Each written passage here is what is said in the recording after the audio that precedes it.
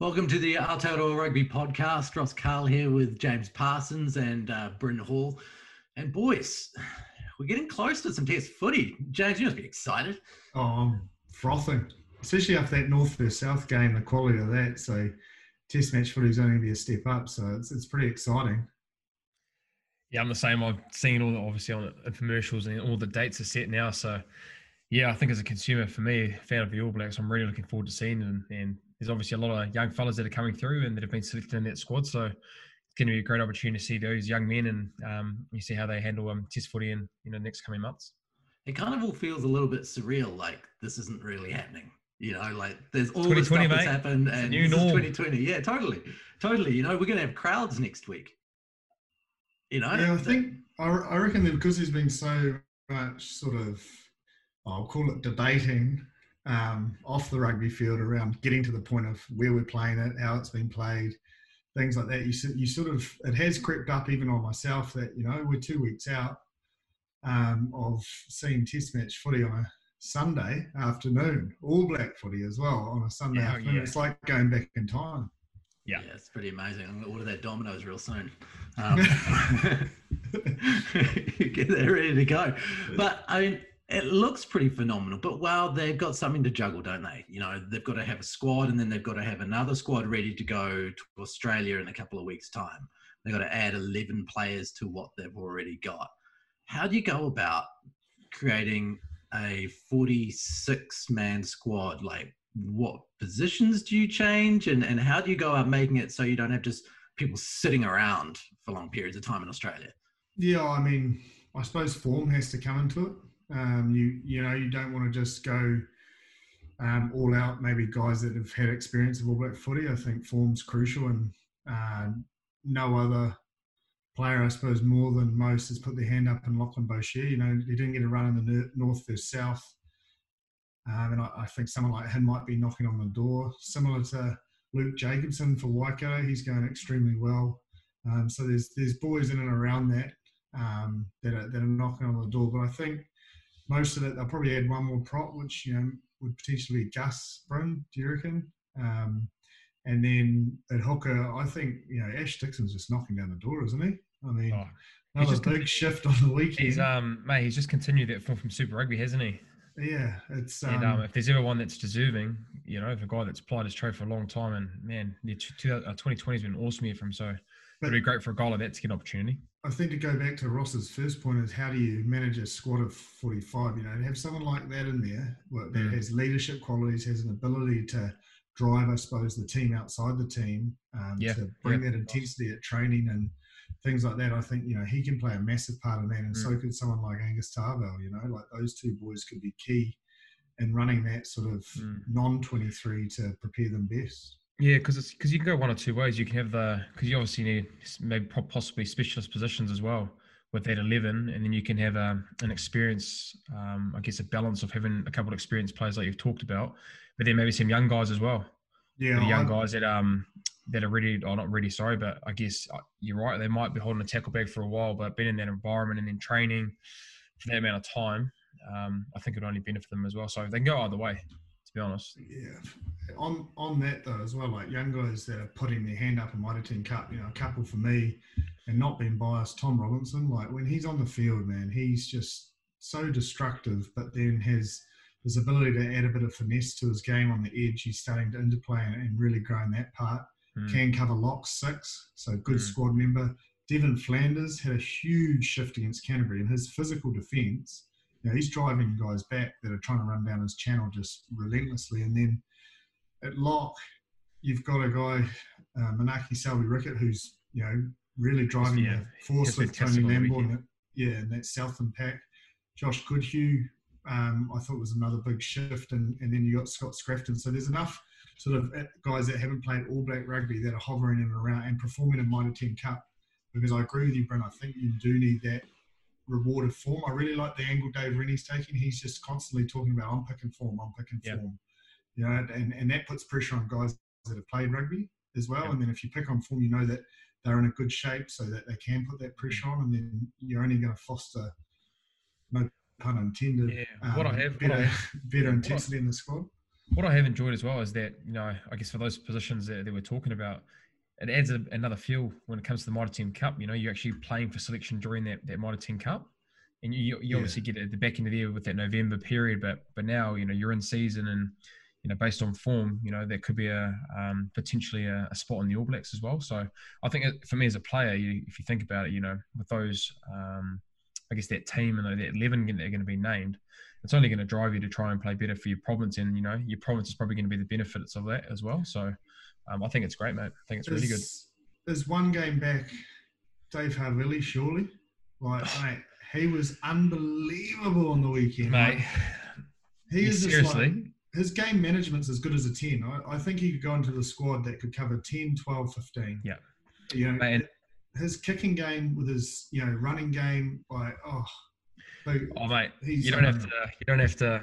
Yeah, I'm already on that horse. I think the biggest thing that I love about Dave is that he has that versatility as well. And he's done it at Crusaders. He played 10 this year when Richie was injured, and he's played 12 at the early part of his career, and has been outstanding at fullback for the last 3 years with us. So I think if we're talking around 11 people in that squad that have that versatility, which the All Blacks love, and you think about Tasman, you lose a guy like Will Jordan, who's been in probably one of the form fullbacks in the country, not just in Super Rugby but in Mitre 10 Cup, and you get David Havili scoring 3 tries and having. You replace him with the guy that's probably been the form fullback for the last 2 years at Mitre 10 Cup and Super Rugby level.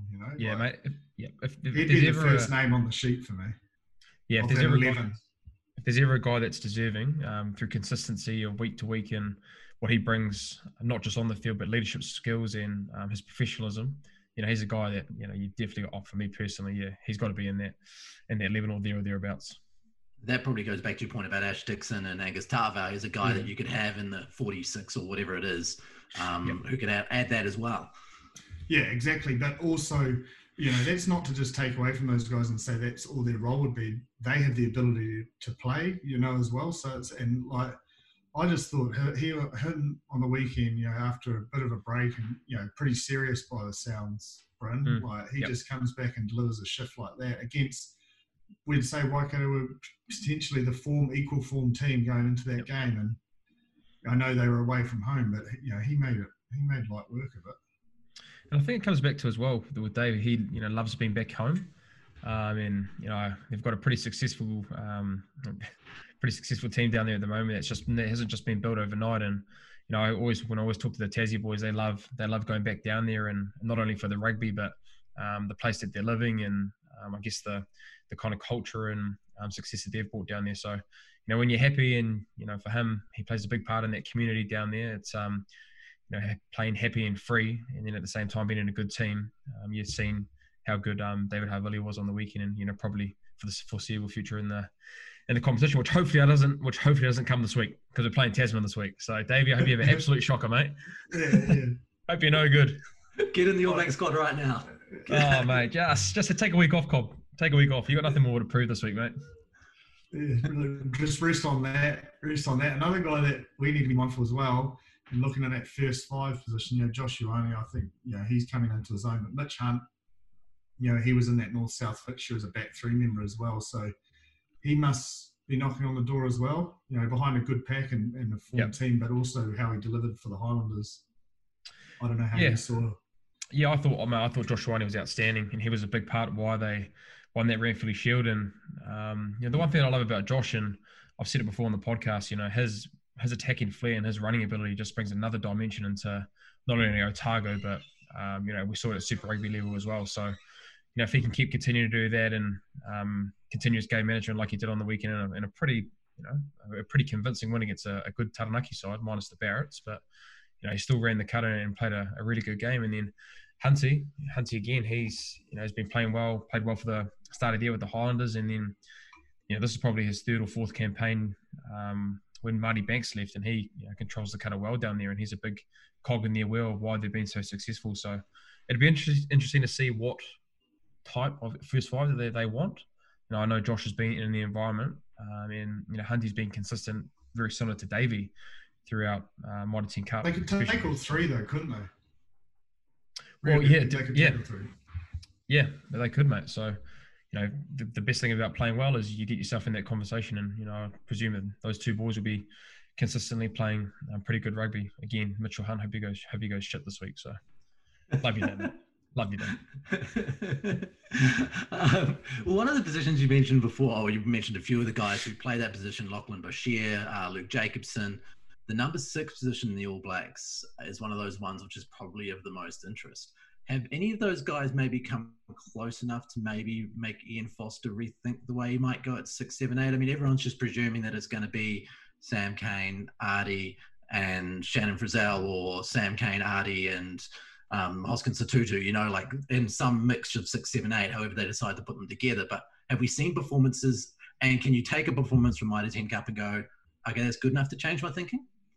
I don't think it'll change his thinking, because he'll be he selected those guys for a reason, and they've been pulled out of Mitre 10 Cup. So, you know, it's pretty clear that they'll go with him. But I think guys like Luke Jacobson, Tom Robinson, Lachlan Boshier have all put their hands up. And then another guy that I think potentially is a wild card, but again, going down the experience route, is Gareth Evans coming back on the weekend. He came off the bench. He's pretty good for, Hawke's Bay, but he's been exceptional for the Hurricanes, you know, for the last few years when he's been able to get on the field. He's a good line-out option. He's good defensively, and he's an abrasive, ball-carrying, you know, sort of 6'8" and defender. So, again, fitting that mould of, you know, that leadership ability and that ability to, I suppose, be driven enough to potentially train for 9 weeks without a game. I think one guy that I've enjoyed at their number 6 role as well, and he had an outstanding North vs South game, was Tom Sanders. And I think he's just continued that form of and getting that confidence of playing week-to-week footy. And sort of got outplayed on the weekend, though. I thought Flanders and Brendan O'Connor, and I can't remember who they had at 6. But that Hawke's Bay loose forward trio was they were into it. Yeah, they were, and I like that you said Flanders as well, Jip, because I thought that was one guy that I thought really stood up in that game. And as you know, mate, when it comes to winning those kind of games against especially teams like Canterbury, winning it up front is pretty crucial around there. And I thought he was outstanding. Mickey Oates too was at 6. Yeah, Marino. So it was a good man. They were good. He's another one. I was just going to say, even him, you know, even Marino, you know, he played well at Super Rugby. He was dominant. You know, he was right up there when it came to ball carries and offloads, and so he was very dominant in that Super Rugby Aotearoa. And you know, he's a guy that. I totally agree with you with Sanders, though. I didn't mean to take away from that point, because I thought he was exceptional in that North vs South game, and probably put himself on the map when he probably wasn't beforehand, which was the beauty of that opportunity. But he's behind a different sort of type 5 at the moment. You know, there was a young kid who's come out to Blues, Sam Derry in there, Klein. I don't know if you've had much to do with him, the hooker. Yeah, Shiloh. Yeah, Jaeger coming back, you know, and then they brought in some young guys, and that probably lost them the game. As the young guys they brought in, they got penalised scrum, Piggy back down, they got done in a maul, got penalty again, into the corner, maul, try. Yep. And I'll tell you what, mate, that's very uncharacteristic of Canterbury. And that's, you know, but it's a young type 5. It is. Something they haven't experienced for a long time. It is. And, as you can see, not traditionally, probably say the last 2 years, that Hawke's Bay forward pack with Ash Dixon getting those tries at the back, but obviously driving those standards when it comes to the line-out mauls, which is such a weapon for them. And that Tom Parsons in the middle, I tell you. He goes good, doesn't he? Parsons? He goes good, Player of the day. Big occasion. Give the man a super contract, would you? Yeah. Nice, boy. Actually, that's interesting. I didn't realise, so he's your brother? Tom Parsons? Cousin. Because I was watching it and I was like, hey, is there a similarity there? I didn't actually know that he was related to it. No, he's been going good for a number of years. He went up to Japan for a bit. He played for Toshiba this year. And obviously with COVID came back. Goes good, mate. I've been trying to get commentary into him, but we've got too many good lucks at the Blues. And he's used to service from Ash Dixon, mate. Apparently the best line-out thrower in the country. Oh, mate, I agree. Like Ash Dixon, he even had an off night the other night. I think he overthrew 2, which is very unlike him. So we'll probably blame Tom for that. They always say everyone blames the hooker, but often it's someone else's fault. You know, it's always the lifters. Put it down to the lifters. I suppose one of the things about, I mean, if you mention he's just come back from Japan, that he's one of those guys, who's come back because of COVID, and we've seen a bunch of those guys. Simon Hickey played well in his 50th on the weekend. Yeah, he did. I'm not sure. I saw Lalangi Visinia playing as well. Yeah, So guys like that who've come back. Yeah, I think it's great for us. Like when we first started out, or when I first started out, but even you to a point, Bryn, there was a lot of senior guys around. It wasn't like, when you came into the squad, you came in like around that academy sort of vibe, and you really had to sort of earn your right. But then what that did for you is when you got your chance, you were good enough to take it. Whereas sometimes, like, New Zealand rugby is pretty ruthless because we have so much depth. If you don't take your chance, you can be forgotten about pretty quickly. So I think it's great for the game. You see guys like Adam Thompson running around with a guy like, say, Xavier Rowe, who's killing it at 9, young halfback, but having the ability to hit guys like him or talk to guys like him and Luke Jacobson. And like, to be fair, even Mitch Jacobson's going unreal. Like that Waikato Pack's doing really well. And I think, you just got to look at, I suppose, Jacob Norris from Tasman. He's going really well, but he's surrounded by a lot of senior men, and it allows them to grow and just focus on themselves. But also, he's probably been in and around that squad for a number of years, and now it's his opportunity and he's ready to go. Yeah. Who else is there? I think AJ Land's the same. He's been in and around the Auckland squad, and now he's just finding his own feet, and he's just a live wire winger. So I think it's great for our game. I think it creates strength, but also allows the guys, for when they do get the opportunity, they take it and they perform so that they don't get left behind after putting in 3 or 4 years of graft. Yeah, I think what I've really enjoyed as well is that you hear a lot of stories of old boys coming back like Thompson and even Liam Messam and those kind of caliber players. But I've really enjoyed seeing guys that have kind of gone away at an early age and then have come back now, like the likes of Simon and Langi. Like, it's quite good that we see Simon comes around a little bit to the flat, and I guess talking to him and him coming back, and he said he wanted to come back and just miss the kind of experience of what it is to play New Zealand rugby, and you take that for granted.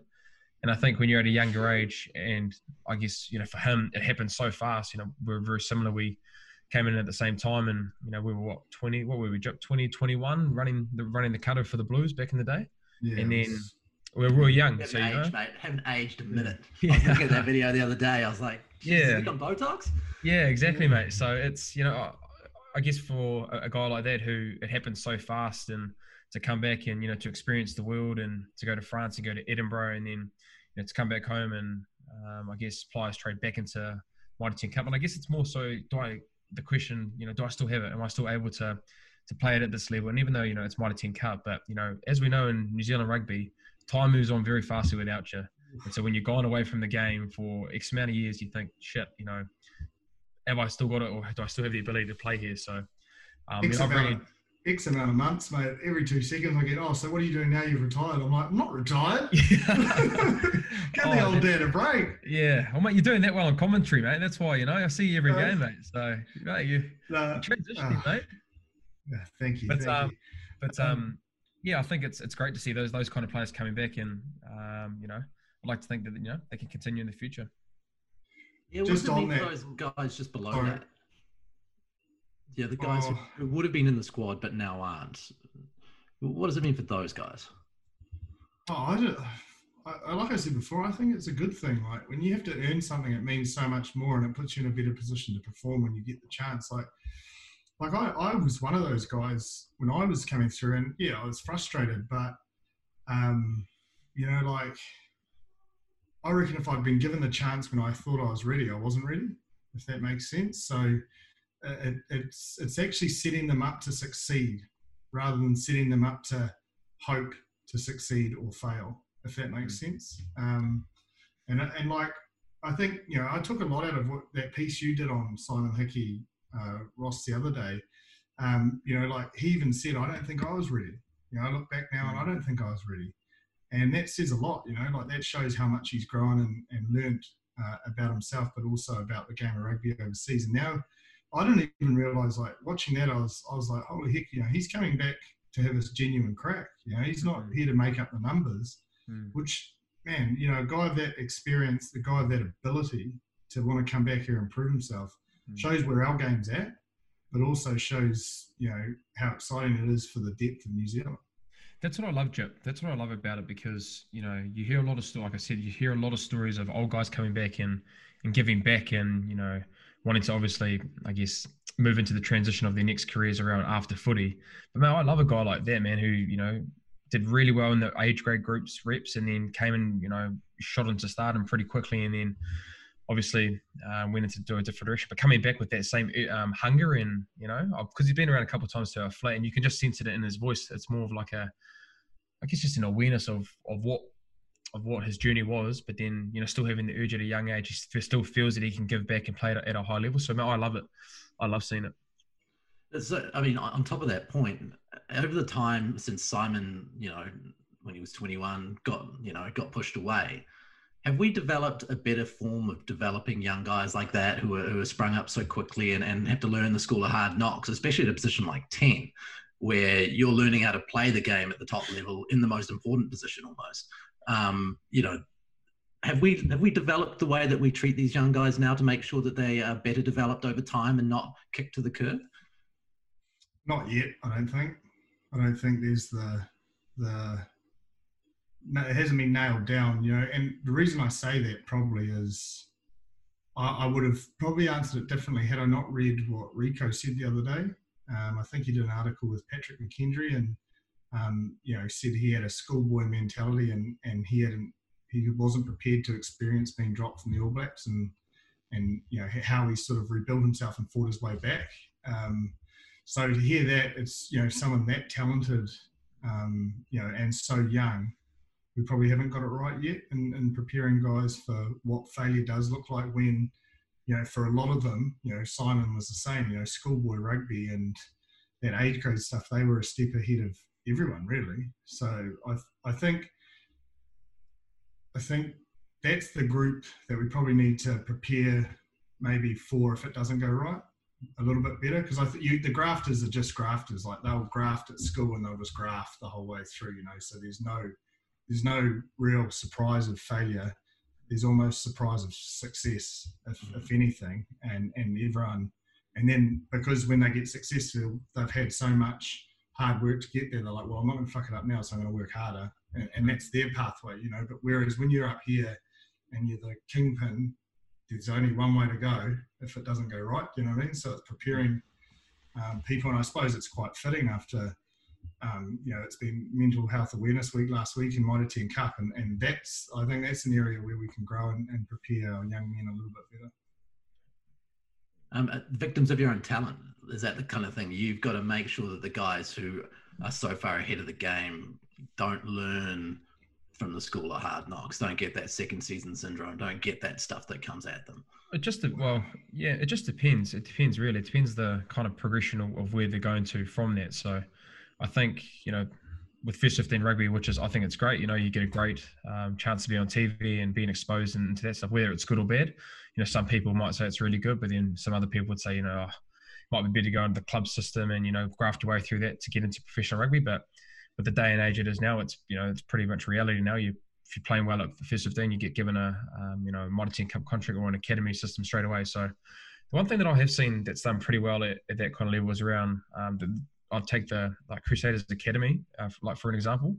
You know, their turnover around bringing a group of men, young men from school or wherever they're bringing them from New Zealand, and giving them a clear plan around what it looks like, and their success rate of them putting out Mitre 10 Cup players is in the 80% to 90% range. So I think it's not just based on talent, but they're giving them the tools. And I think what's important for young guys coming through is giving them tools to be able to succeed at first and foremost and have a good base and work ethic and whatever the character build, whatever they want to have it as. But I think to give them a support system around if things don't go right, what's your resilience like? When you put in those difficult situations, how can you come out of it? Because I question if that's been done at school. You know, you look at a lot of the Auckland rugby teams, the schoolboy stars, and then they just struggle when they get into that super rugby kind of realm, because it's not just based on skill, it's based on mentally and collectively. It's not just based on raw talent. So I think there are avenues that you can do. And I guess that's just my experience I've had when I've had down south for those young guys coming through and then succeeding pretty quickly. So the schools maybe are pumping them up a little bit too much. I think the schools need to keep them grounded and keep them understanding where they're at and what's to come.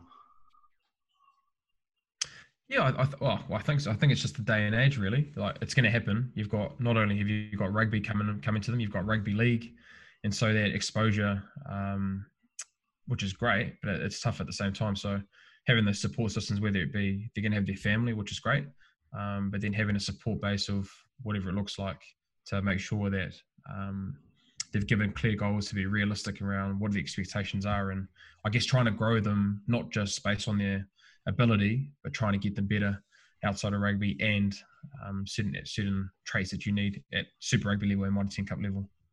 The one guy who kind of went through that was Ma'a Nonu, right? He made the All Blacks 2003, and then suddenly he was off the radar for a while, and then he came back to become, arguably our best second five ever. He's still playing at 37 years of age, and he's learned a lot. I mean, he looks after his body. He obviously is a fantastic player. He's now got a contract to go back to France and play again. Can you believe that? I can, because it was only a year ago he was playing for us and carving, really, and didn't miss a training session. Like his body's in great nick. But I think the biggest shift these days is exactly that. Like athletes know how to look after their body. They know what they need to prepare. And I think coaches and clubs are better at managing older athletes and understanding that they're not always going to be on the grass, but when it comes to getting on the field and delivering, they will. So I think there's been growth in all areas of the business to allow guys to play on a little bit longer. We had DC in our environment this year, and he's still carving. Like, although he didn't play, but at training, he's still got it. He's still got the finesse and the timing. So I think a lot of it's to do around the professionals they are and the way they look after their body, but also the clubs they go to, and the way they look after them. You speak to Jerome, and the way he is at Toulouse, like he's still carving and absolutely smashing and belting blokes. But he just loves it there. He loves the environment. He loves the way the club looks after him and his family, and that's all part of it, And then age is really, literally, I know it's stupid, but age is really just a number if you're happy and you're still playing well. Yeah. Says the 33-year-old. Yeah. It feels like 25 years into professional rugby, maybe there's a maturation that's going on. Teams and systems and countries are starting to figure out how to keep going and what it means to keep an athlete in the top of his career for a long time. Because you look at the NBA and, like Vince Carter only just retired, and these guys can keep on giving. Yeah. Well, it's down to your own motivation, isn't it? If it's down to the individual. But the one thing that, wears you out the most probably is just the mental prep and things like that. Physically, it's not so much, I don't believe an issue, like as long as you're healthy physically. It's just, keeping that motivation to want to keep performing and loving your job. And I think the guys that we've mentioned, just love footy and they love playing, but also they love helping out. Like Ma'a was exceptional, and our group, Dan was the same. Like DC was just amazing in the way he was helping others, and there would be days I'd see him just training, him training, but then Jack Hyton training alongside of him, chatting and talking, and there's a young Harbour 10, 12, to have that experience in and around a squad, and that almost like a coach. They're playing still, but they also got the ability to coach, which I think is another growth in the business. Is these senior players are now being seen valuable in the sense that, they can play, say, 50%, 60% of the games, but they can also, be on the grass helping coach. Mate, that's 100% agree with that. I think of an example of that for us, like a guy like Tim Bateman, who didn't play a lot of footy for us in his 3 years that he's with us, but we seriously don't win a title without Tim Bateman. And it's just, it's the unsung heroes that goes behind the scenes around, not many people in the public would understand how much of an influence a guy like that had on our group. And it's a selfless job as well. I think I look back at Tim, he could have played anywhere in the country at that time, the last 3 years, and, probably be starting or playing every single week. But Whoa. I'll be the judge of that. mate, 100%. Oh, mate, seriously, I reckon the way that his. What's wrong with our midfield, mate? Oh, mate. Hey, what's wrong with that? Oh, Where's mate, he slipping in on our midfield, I'm mate? pretty sure Ringy might have been in his ear, mate. That's for sure. I'm pretty sure he might have been in his ear. He wasn't coming to wear 12 or 13, I can assure you. He would have been very similar to DJ and Reeks have got it on lock, mate. Oh, yeah, this year, absolutely, 100%, mate. You guys they were on fire. Because Sonny Bill and Ma weren't that bad last year. Yeah. Mate. Oh, mate. Mate. He's just said he could have gone and started anywhere else in the comp, mate. We know you're good. Mate. We know you're good, but you're not that good. Oh, mate. I question that. Red and black brainwashing that's going on. Mate, what's happening down there? I'm a cancer. I just couldn't let it go. Cancer, mate. I would have been, killed if I'd let that go. Some of the best midfielders come through our team for years. But coming back to that point around those guys' kind of experience, like, mate, I know Jack Hyden talking around DC and the amount of learnings that he got, an idol of his, but that game management stuff that we've talked about a lot on the show, especially with those kind of positions, it can only be beneficial. And I know for us personally, having a guy like that, he was massive for us and was definitely an unsung hero for us.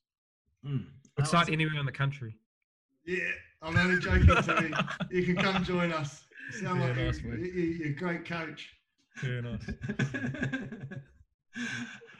Is it also the fact that they can go overseas, experience a different culture, experience a couple of different cultures, and then come home, and there's a certain freshness that comes to you that allows your career to go on that you wouldn't get if you just tried to do it at home and it turned into more of a grind and a repetitive sameness?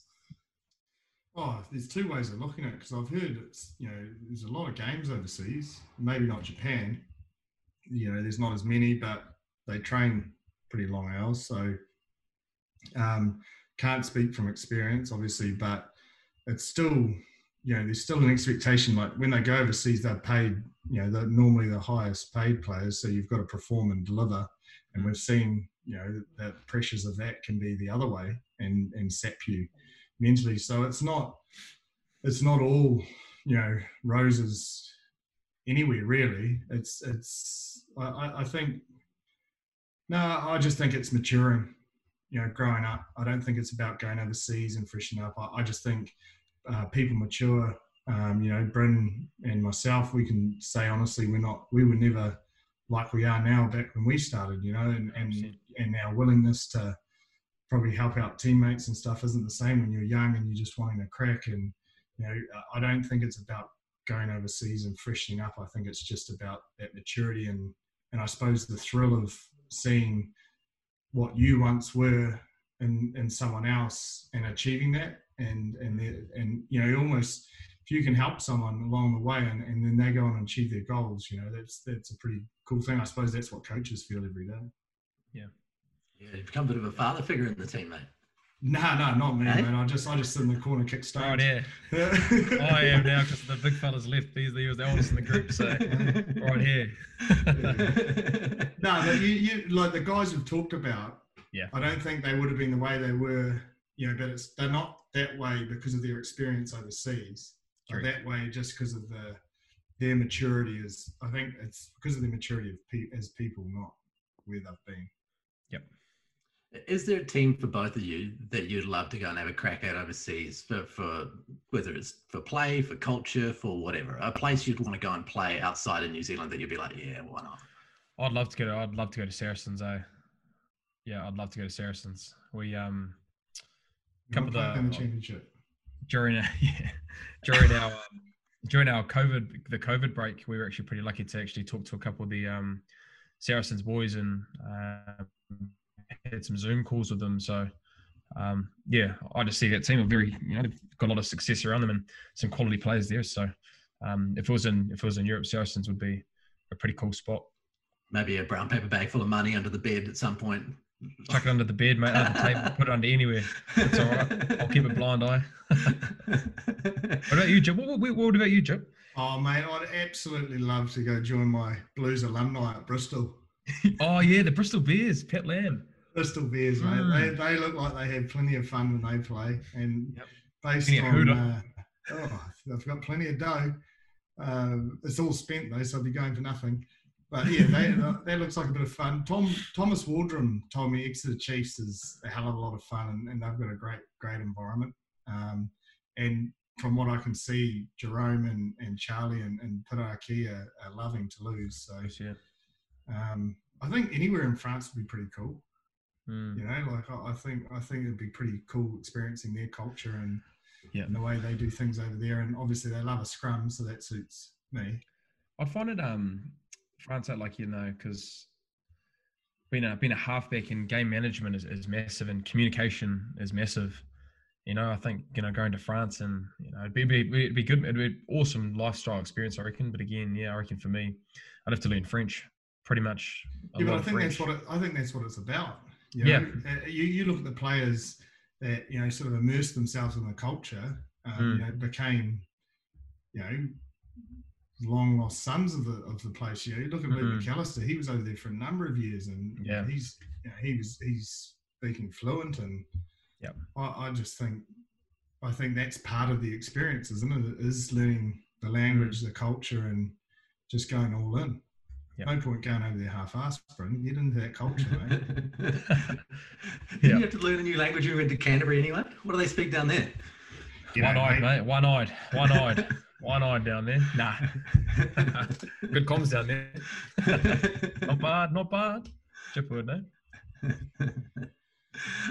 So the All Blacks are in camp right now. You guys heard much from any of your mates in camp about what it's like to be in the All Blacks this year, considering everything that's going on?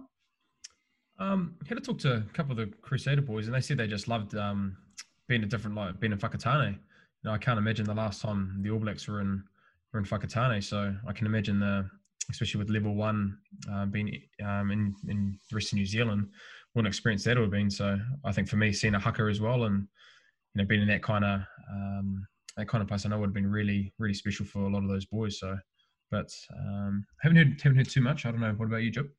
I caught up with Pups yesterday, Dalton Papali'i, and he seemed pretty relaxed. He sounded like it was a good camp. You know, into their work, but also had some good fun. But yeah, nothing really to report at the moment. Pups is a pretty casual guy though, so he's not going to get into too much rugby chat. But it sounded like it was fairly relaxed by all accounts. He's a guy who could play a big role. There's a lot of rugby in a short period of time. With his ability to play all those different positions through the loose forward trio, he could be a big part of this. Yeah, well, he's got a fractured nose, he told me, and a split eye. So he's definitely he's prepared to throw his body anywhere and everywhere. So, look, I'm a big fan of his. You know, and it's not through a bias factor either. It's like you just got to look at his numbers and look at his, you know, his game and what he's prepared to do. But the biggest thing about his game is he's a power athlete. You know, he's just so explosive and when you've got someone explosive that's as mad as a cut snake that'll run through a brick wall if you tell him to, yeah, he's going to be a great 6, 7, or 8, isn't he? Yeah. He seems like a guy with some leadership ability too. Like he's a guy, he's a follow me kind of guy. Yeah, I definitely think he will in time, but I think the best thing for him right now is just focus on himself, nail that, and then that stuff will take care of itself. I think, you know, there's no point putting pressure on when there's so much leadership experience already in that All Black team. I think he's a guy that will relish just focusing on the playing side of things, and I think in time, you know, sitting under those guys, learning from them will be massive for him, and he'll get those leadership opportunities. He's in our leadership group at the Blues, so those opportunities will come at a level below, but at that level he just needs to nail down and kill his role and nail his training week, I think. What do we expect out of this year from the All Blacks? I mean, I know we always expect every win for every game from the All Blacks, et cetera, et cetera, et cetera, but we're coming out of a World Cup which was dreadfully disappointing. We are going into a championship that's really kind of all over the place. The preparations certainly haven't been what they normally are. What expectations should we have, and what expectations do we have for the All Blacks out of the Rugby Championship outside of winning? Oh, I think for me, like with all the off-field stuff and just knowing the rivalry there, I just think it's must be building up, must be festering to just make a statement on the field. And Dave Rennie, there's been a lot said, and myself has said it as well about what he can do with that Wallabies team and the expectation. And there's a lot of chat about them, but there's not a lot about the All Blacks and their new coaching group, is it? So I feel like that must be bubbling underneath them, and I just have a feeling that they're really using that, and they'll utilise that as motivation to sort of explode out of the blocks and make a statement, I think, on the field rather than do too much talking beforehand. Yeah, I think the loss of a World Cup as well. If that doesn't motivate you as a group coming back, I don't know what would. So, I think the points that Jip said as well. I think there's been a lot of talk around the Australians and the appointment of Dave Rennie, and we've been massive advocates around how of a good decision it's going to be for them. But I think there's going to be a lot of guys there that that'll be hungry to get the wrongs of the World Cup, and I know they'll be moving on from that, but it'd still sting a couple of them. So I think getting a chance to get on the field, and we're lucky, fortunate that we're going to be playing Test footy. Whereas I think probably 3 to 4 months ago, or even before that, we were thinking, man, are we going to have any internationals? So no, mate, I think it's going to be an awesome one, and I'm really looking forward to seeing how Australia go, because there's a lot of talk around them, and it's a lot of young faces, ones that I'm really looking forward to that I watched during their Super Rugby AU, and I'm really looking forward to seeing how David Rennie responds, and I guess he goes well in these Bledisloe Cups. I also reckon just the way it's ended up, like with us having the tests here, so the first bit of test match rugby is at home soil. You never ever want to lose in an All Black jersey on home soil. So boom, that's motivating you.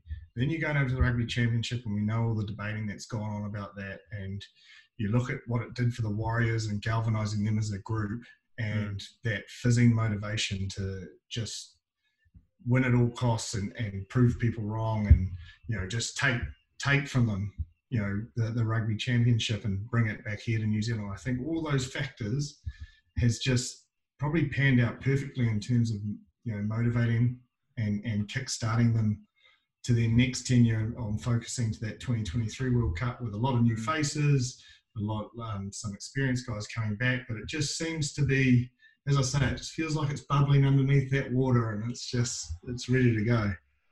Yep.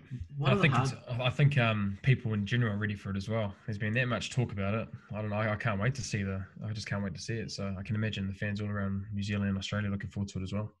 Oh, there was an NRL chat there, Jipper. Going to have to bring that in. Sorry, take that off. Nice boy. Nice boy. But speaking of the Warriors, the Warriors discovered the ups and downs of being in another country for a long period of time. Obviously, they were there for longer than the 6 or so weeks that the All Blacks will be there. Are the All Blacks, because they're used to 1 month touring, World Cups and things, maybe in a better position to handle that than the Warriors were, do you think? Probably, yeah. Yep. Yeah, I think so, because it's at 9 weeks is 9 weeks. There's the quarantine situation. It's different. It's a different challenge, but a challenge I think they'll take on rather than complaining about. Like once it's set in stone and they've sorted out all the, if they're in at Christmas, if they're not, is it the 5th, is it the 12th? Whenever that's all sorted out, I think it'll be used as motivation. I would use it as motivation. Yeah. I think one thing as well is that they're pretty fortunate that there's going to be a lot of players over there as well. And so I think, even though the Warriors had a good opportunity to grab loan players, there were some times in the games where they just had that many injuries and they just couldn't put out it. Even though they played bloody well, they just couldn't put in a team that, was just a lot of guys that hadn't played a lot of footy. Whereas us, we're going to have possibly, what have we got there now? 32, 34, and then you're going to bring in another 11. So I think our depth during that time period, it'll be tough time period wise, but I think we'll manage pretty seamlessly, I reckon. So do you bring in that 11 midway through, or do you take them over at the start? I don't think you take them over at the start. I don't think, because then they can actually play Mitre 10 Cup footy as well. So they can keep continuing to play footy, and then look, if it gets to a stage where, whether they take them together as 11, then you could, but I think it'd be just good for them to play Mitre 10 Cup for as long as they can, and then once they make the decision that they want the 11 over there, then take them over, and then they know what their role is, whether that be what Jip has alluded to around running that 23, getting the opportunity if that opportunity does come through injury, and then being over there. So what do you reckon, Jip? Yeah, look, I think it's a tough challenge to keep people game ready when they're not getting the game. So the longer they can leave them Mitre 10 Cup, Yep. the better it is for them, but it's the better it is for the All Blacks as well for getting them over there. It's a balancing act though, because there's always going to be that 2 week crawl. It's actually not even 2 weeks, is it? It's 3. Is it 3 days or 4 days? But then it's 2 weeks in total before they could play. So I actually don't know how it works, but it's you've got to keep them playing, but you've got to have them there available as well. So I'm sure there's a lot of debate going on internally about exactly what that looks like. So it's not. Well, then do you reckon they'd possibly name an 11 that who it's going to be, but then keeping a selected few to stay in New Zealand, getting them to play rugby, and then take the guys that they want over there early on? Do you reckon that's possible? Yeah, well, there's enough. Early on, there's enough in the squad to cover it. Yeah, it's just depending on injuries, you got to understand that if there's a number of injuries, then and you need some of those 11. There's that 14-day period where it's well, we've never been through it before, is it? So there's going to be it's a punt either way. If you take them early and then you don't use them, you're probably thinking, oh, we could have left them. And then if you don't take them and then you need them, it's not a decision I'd be wanting to make because. But I think they'll find a midway point between, okay, what's the latest we can leave them? What's the earliest we can take them? Okay, let's find somewhere in the middle. Yep. And maybe having those guys who can play multiple positions becomes even more key Crucial. In that situation. Yeah. Crucial. 100%. If you can cover lock 6, even 8 to a point, that's why I brought up a guy like Tom Robinson. If he can keep fit and fresh, he's lock 6, 8, he'll go anywhere. And even the likes of like David Havili as well, he can cover. Yeah, well, even Mitch Hunt. That's why I thought they could take all 3. They're all 10-15s. Dave Havili can cover midfield. Yep. I think that'll be the crucial part of the selection. They'll have to take some specialists, probably an extra hooker, prop, potentially a halfback. Bryn? Possibly. Yeah, possibly a 9. Possibly. Yep. Yeah. Is your phone ringing? Or? Yeah. I noticed you hydrating just before. That was a good message to the coach. Yeah. He's ready. He's ready. What a big week for Harbour. Come on, lads. Yeah. Bounce back versus Tasman, courtesy of a thrilling performance by Bryn Hall.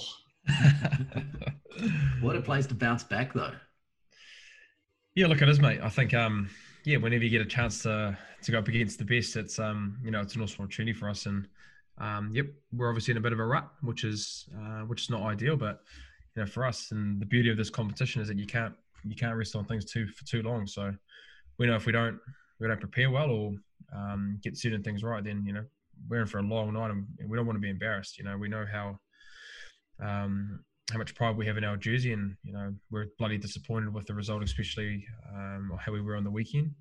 So we've got a lot to play for. We've got a lot to play for, and put some pride back in our jersey after some probably subdued performances in the last 2 against Waikato and Southland. So if we're not, then we're in for a tough night. But we're in a good spot where I think we can get ourselves out of that, and looking forward to the challenge that's coming ahead for us on Sunday evening. I spoke to Joe Wheeler and I just said, could he whip up a song to motivate us again like last year? Yeah. I don't know if you saw it, Ross, but Joe Wheeler made this song basically saying how average we were and how good Tasman was. And that we stole their coach and all this, and we had it playing all week just on repeat, just fizzing. We didn't actually end up winning, or did we? I can't remember, but he said to me that they told him after that, they're like, mate, stop making songs. It's motivating teams to come and dust us up. Maybe a song for Mark Telaire this weekend. Oh, yeah. Oh, yeah. That's one that hasn't got away. Yeah. Still, yeah. Andrew Goodman, mate. Come on, mate. Seriously. Yeah. Seriously, mate. Is anyone lining them up, mate? Is anyone lining them up? Well, we had a day off. Always had a day off today, so we're coming back from Invercargill. So, I can imagine there'd be some nice words to Mike, which would be good. So, no, he's playing bloody well. Look at the words, mate. Let's get into him. Let's get stuck into him. Well, mate, I know how hard it is to tackle the guy. So, mate, Tell Ethan Roots that he said something about Harvard being shit. Get him fired up. Fire the big fella right up. Yeah, just chuck some seeds out there, eh? Chuck some seeds out there, man. Yeah. Well, I'm hoping for a win for Harbour and one for Counties as well. Between all of our teams, we are double donutting. They should have won yesterday. They were in prime position. Kieran Reid was killing it, and they just sort of came out after the break and stopped playing. Like, they went to the corner early on in that first half, and then they came out of the break and took the 3 after Northland scored. It would have been, I reckon, a good opportunity to kick to the corner and go back to driving more of the work and sort of stunt the momentum of Northland. But Northland just, man, they came. Just on that, Jip, mate. As a purist hooker, how good is it, mate, seeing hookers scoring tries, mate? It's just a rolling ball, mate. I love it how it's this year. Mate. Oh, mate, I know. I'm seriously, mate. I'm watching every single footy game, and I'm like, 5-meter drive. Oh, here we go. Try here. Freebies for hookers, eh? Oh, mate. Mate, where was it? Where was it the last 10 years? Mate, what do you mean? When you're all hanging out on the wing? Mate, seriously, bugger. Don't come at me about that. That's Colsey's fault, mate. It's Colsey's fault that we're on the wing. Jeez, bugger all these wingers, man. It's all the hookers now everyone wants to be Malcolm Marx, Malcolm Marx has changed it back to the old school way, Yeah, geez, it feels like someone's paid someone to change laws to make the line-out drive far more important, and it was a hooker. Yeah, well, they're smart men. That's all I do know. They're great at pulling strings. Yeah. There's got to be some bonuses being written into contracts for tries from line-out drives. Well, not if you're in Dalton Papali's team, because I tell you what, I was at the back of one of the Blues and he just ripped it off me and scored a double. I said, "You greedy bastard." Yep. Yeah, that should be against the rules. Oh, mate, Tom Coventry said, "Is Jipper talking to you yet?" I was on the Monday meeting. I was like, "No, not at all." Hey, I'm sure he had faith in you. Oh, mate, he was just greedy, mate. Honestly, you watch the replay. He just points it at me like on the opposition. Selfless, mate, Jip, mate. Selfless. Oh yeah, I just thought that's all I thought. I said, if we get into a tussle here, we'll knock it on and both look like idiots. They'd be throwing you out of the hookers club for that. Oh, just team first, Ross. Team first. Yeah. Speaking of team first, Michael Hooper strikes me as the guy who's a bit team first. Like, do you like him being recalled as the captain for the Wallabies? Yeah. Well, look, I don't think there's anyone more fitting in that squad to do the job. But two, and look, I don't know this, but I'm assuming there was a chat that it's up for grabs that Rennie would have had with him. And I just think you got to look at the way he played in that Super Rugby AU and also the way he led when Rob Simmons wasn't there. She was a no-brainer. He set the challenge out there, I reckon, as the new coach, and as a previous skipper, he responded the exact way you'd want a skipper to respond. Yep. Yeah, no comments to the coach about his skinnies, though, I'm sure. From my no, I don't think he needs to worry. Tom Christie. Oh, that's a good one, man. He still hasn't lived it down, poor bugger. He does that many crunches because of it. He did it the whole year. He just had Hooper in his ear. Hooper's living rent-free in his head. Tell him to get over it. You're fat, mate. He needs to do a weight shed. Yeah. One guy that I am looking forward to playing is, I'm hoping, he's obviously had a few injuries, but Jordan Petaia. He's one guy that that I've got, that I watch, and I'm just like, man, he could be, if he can get it right, he's given the opportunity and can stay healthy. He's a guy that I think is going to be can take the world on fire. So he's a guy that I'm looking forward to seeing in that team, because I saw a stat as well that there's only 6 guys that are over 31 in that squad. So this new cab rank that they're coming off, yes, they've got experience, which I think you need in the team, and they've got that sprinkled in there, but it's going to be a lot of names during this Bledisloe Cup and this Rugby Championship that we're going to hear about. And, Jordan Petaia for me is a guy that I'm really looking forward to. I don't know. What about you, Jip? Who's your 9-10? Because you can only set guys like that alight if you get those. I think O'Connor has to be at 10. Yep. Yeah, I was thinking that. If you're going to go with, that sort of youth, I think he can set them alight. Yeah, it's a great opportunity for those nines. If you think about Will Genia, and even Nick Phibbs, probably the last decade, those have been the 2 halfbacks. And then you've got Nick White who's come back in, who obviously has that experience and has played footy as well. But you got the likes of Jake Gordon, the guy from the Reds as well. What's his name? McDermott. He was fantastic, unbelievable in the AU. So it's going to be a great opportunity for those guys, and I'm really looking forward to seeing how they go. Against Nuggie and our boys as well. There's Powell there as well. I think Powell's in there. I come back to that. Joe Powell. Joe Powell as well. It just depends how they want to play. Do they want to play? It's got to be Gordon, doesn't it? It's got to be Gordon on form. If he's picking on form, I know McDermott's gone well. Yeah, man, Waratah's turned around on the back of his ability to run around that ruck. And that's it. Is that that's the selection that do you go through? Is that what they're looking for on, or do you want a guy like McDermott who gets that ball out quick, has that running game, is a little bit obviously smaller than Gordon, but it's going to be interesting, mate, because I don't know, really, if you look at, I just go based off what he's had in the past, Kurbalo, Pulu. Yeah, he likes that running, abrasive 9, doesn't he? He's not. Yeah, it'll be interesting. We'll soon find out. Yeah. We will, mate. 2 weeks. So what's your money on, mate? What's your money on? For who? McDermott or Gordon? Yeah, McDermott or Gordon? Oh man, You've just reeled me in there, Jip, because I was going to go McDermott. Or Nick White. Well, that's it. The experience that Nick White has, you can afford to have. But I'm going to go. I'm going to go Gordon, mate, because you've talked about it. You talked about the past with Pulu and Kurbalo, those kind of types of players. Yeah. Jake Gordon fits right into that. But then McDermott as well. He'll be pretty good off the bench as well. Gordon O'Connor, surely. That sounds like a hell for leather style of play. Like, you pick O'Connor and him, you've got a guy who loves to take on the line, a guy who likes to be creative, a guy who likes to do things that some people can't do in O'Connor, and suddenly you've got a Wallabies backline that's friggin' scary. But you've got a lot of youth outside that needs to be unlocked, and I think that can be unlocked by that flat at the line ability to make decision to, run, pass, kick, get that game management stuff balanced up. We spoke about it, from the 10s and the All Blacks, Beauden Barrett flat to line looks the best.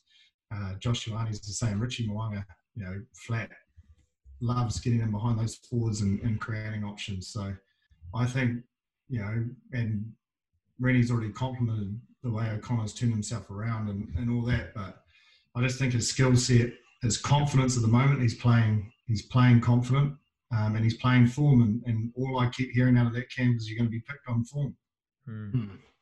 It's great to see James O'Connor, man, coming back and getting himself into the picture where he is now, mate, because you think about his roller coaster, and we talk about maturity, Jip, and I think you see it in his play now, but even the way he holds himself. You look at the guy that was at the Melbourne Rebels to where he is now, and his experience that he's had. I think it's great. I think that goes back to that maturity and that maturing we spoke about earlier. Yep. Is he's probably now like a coach on the grass as well, through his own experiences and having someone like him in the environment with all these new young men and where their careers can go. He's the perfect sounding board. Yeah. Or the perfect person to say, knock that on the head, otherwise, you're going down a tough road. So yep. I think it's exciting. I think the young Brumbies fly half, Lolosio will be on the bench if fit. And, even Tamua could potentially be on that bench because he can play the midfield, cover fullback. Would he provide a little bit of solidarity at 12 if they started him at 12? Who's that? Tamua. Yeah. Yep. You know what you're going to get. You know what you're going to get with him. Yeah. Does he play a bit deep, Bryn? Oh, to a certain extent, it just depends. Like sometimes he does, and then sometimes he doesn't. But I think for me, if I think of an inside back, and you've got a lot of young guys around you, having that steady head that just gives you confidence around game management and communication, it just really helps you. So I agree that there's going to be a lot of enthusiasm and energy in young guys, which I think it should be based on form. But having guys like Tamua, he's been playing well as well. Don't get me wrong. Yeah, having guys like Tamua, he could definitely play 12. Play 12. Yeah, It could go the other way. He could play at 10 and O'Connor at 12. Yeah. So yeah, I think having a guy like that, whether he's at 10 or 12, I think is going to be pretty. Yeah, good to have a conversation around it. A lot of chat about Harry Wilson as well. He's a guy with some potential. Yeah, I love it how he's doing the softening up in the media already. It's a good approach. I missed that. What did he say? He was saying Hoskins Satiti could be the best number 8 in the world. Great ploy. He doesn't think it. Pump him up. It's a great ploy. You reckon it's Rennie, mate?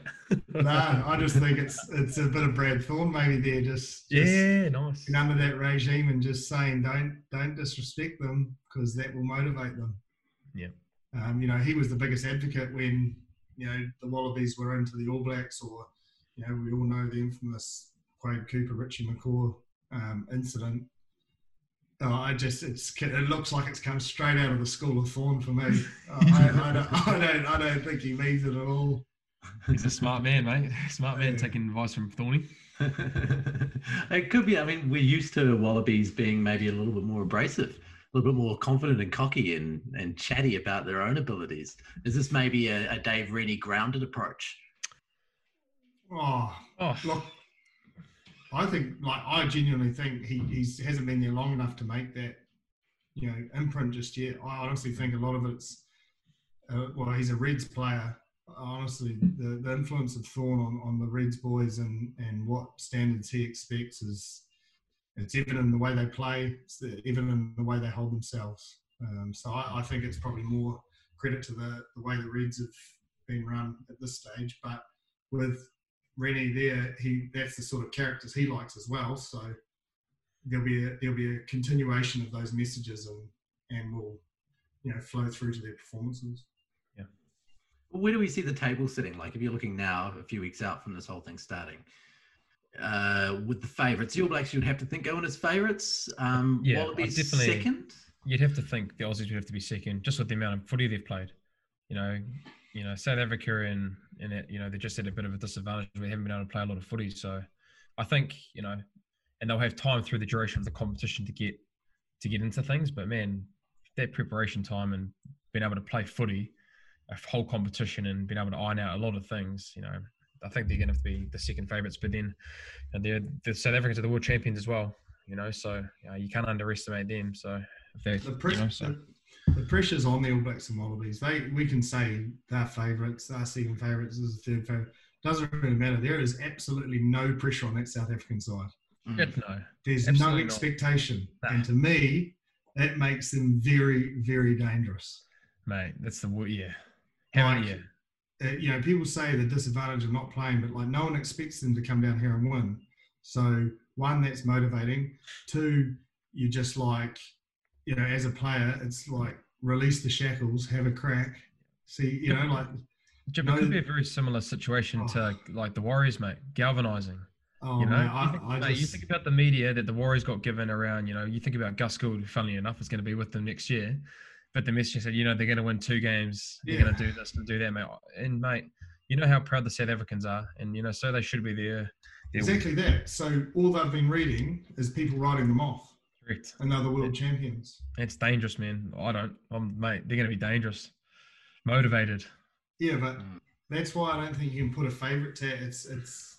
I don't want to fuel their motivation, so I'll just say they're all equal. Mate, we should just build up the rugby championship here, mate. I'm ready to go. I'm ready to watch it. Come on, get this started.